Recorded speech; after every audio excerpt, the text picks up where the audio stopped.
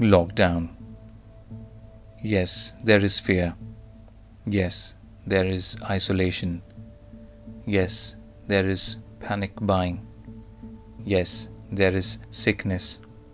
Yes, there is even death. But they say in Mumbai, after so many years of noise, you can hear the birds again. They say that after just a few weeks of quiet, the sky is no longer thick with fumes, but blue and grey and clear. They say that in the streets of Mumbai, people are singing to each other across the empty squares, keeping their windows open, so that those who are alone may hear the sounds of family around them. They say that a hotel in Mumbai is offering free meals and delivery to the housebound. Today, churches, synagogues, mosques and temples are preparing to welcome and shelter the homeless, the sick, the weary. All over the world, people are slowing down and reflecting. All over the world, people are looking at their neighbors in a new way. All over the world, people are waking up to a new reality, to how big we really are, to how little control we really have, to what really matters, to love.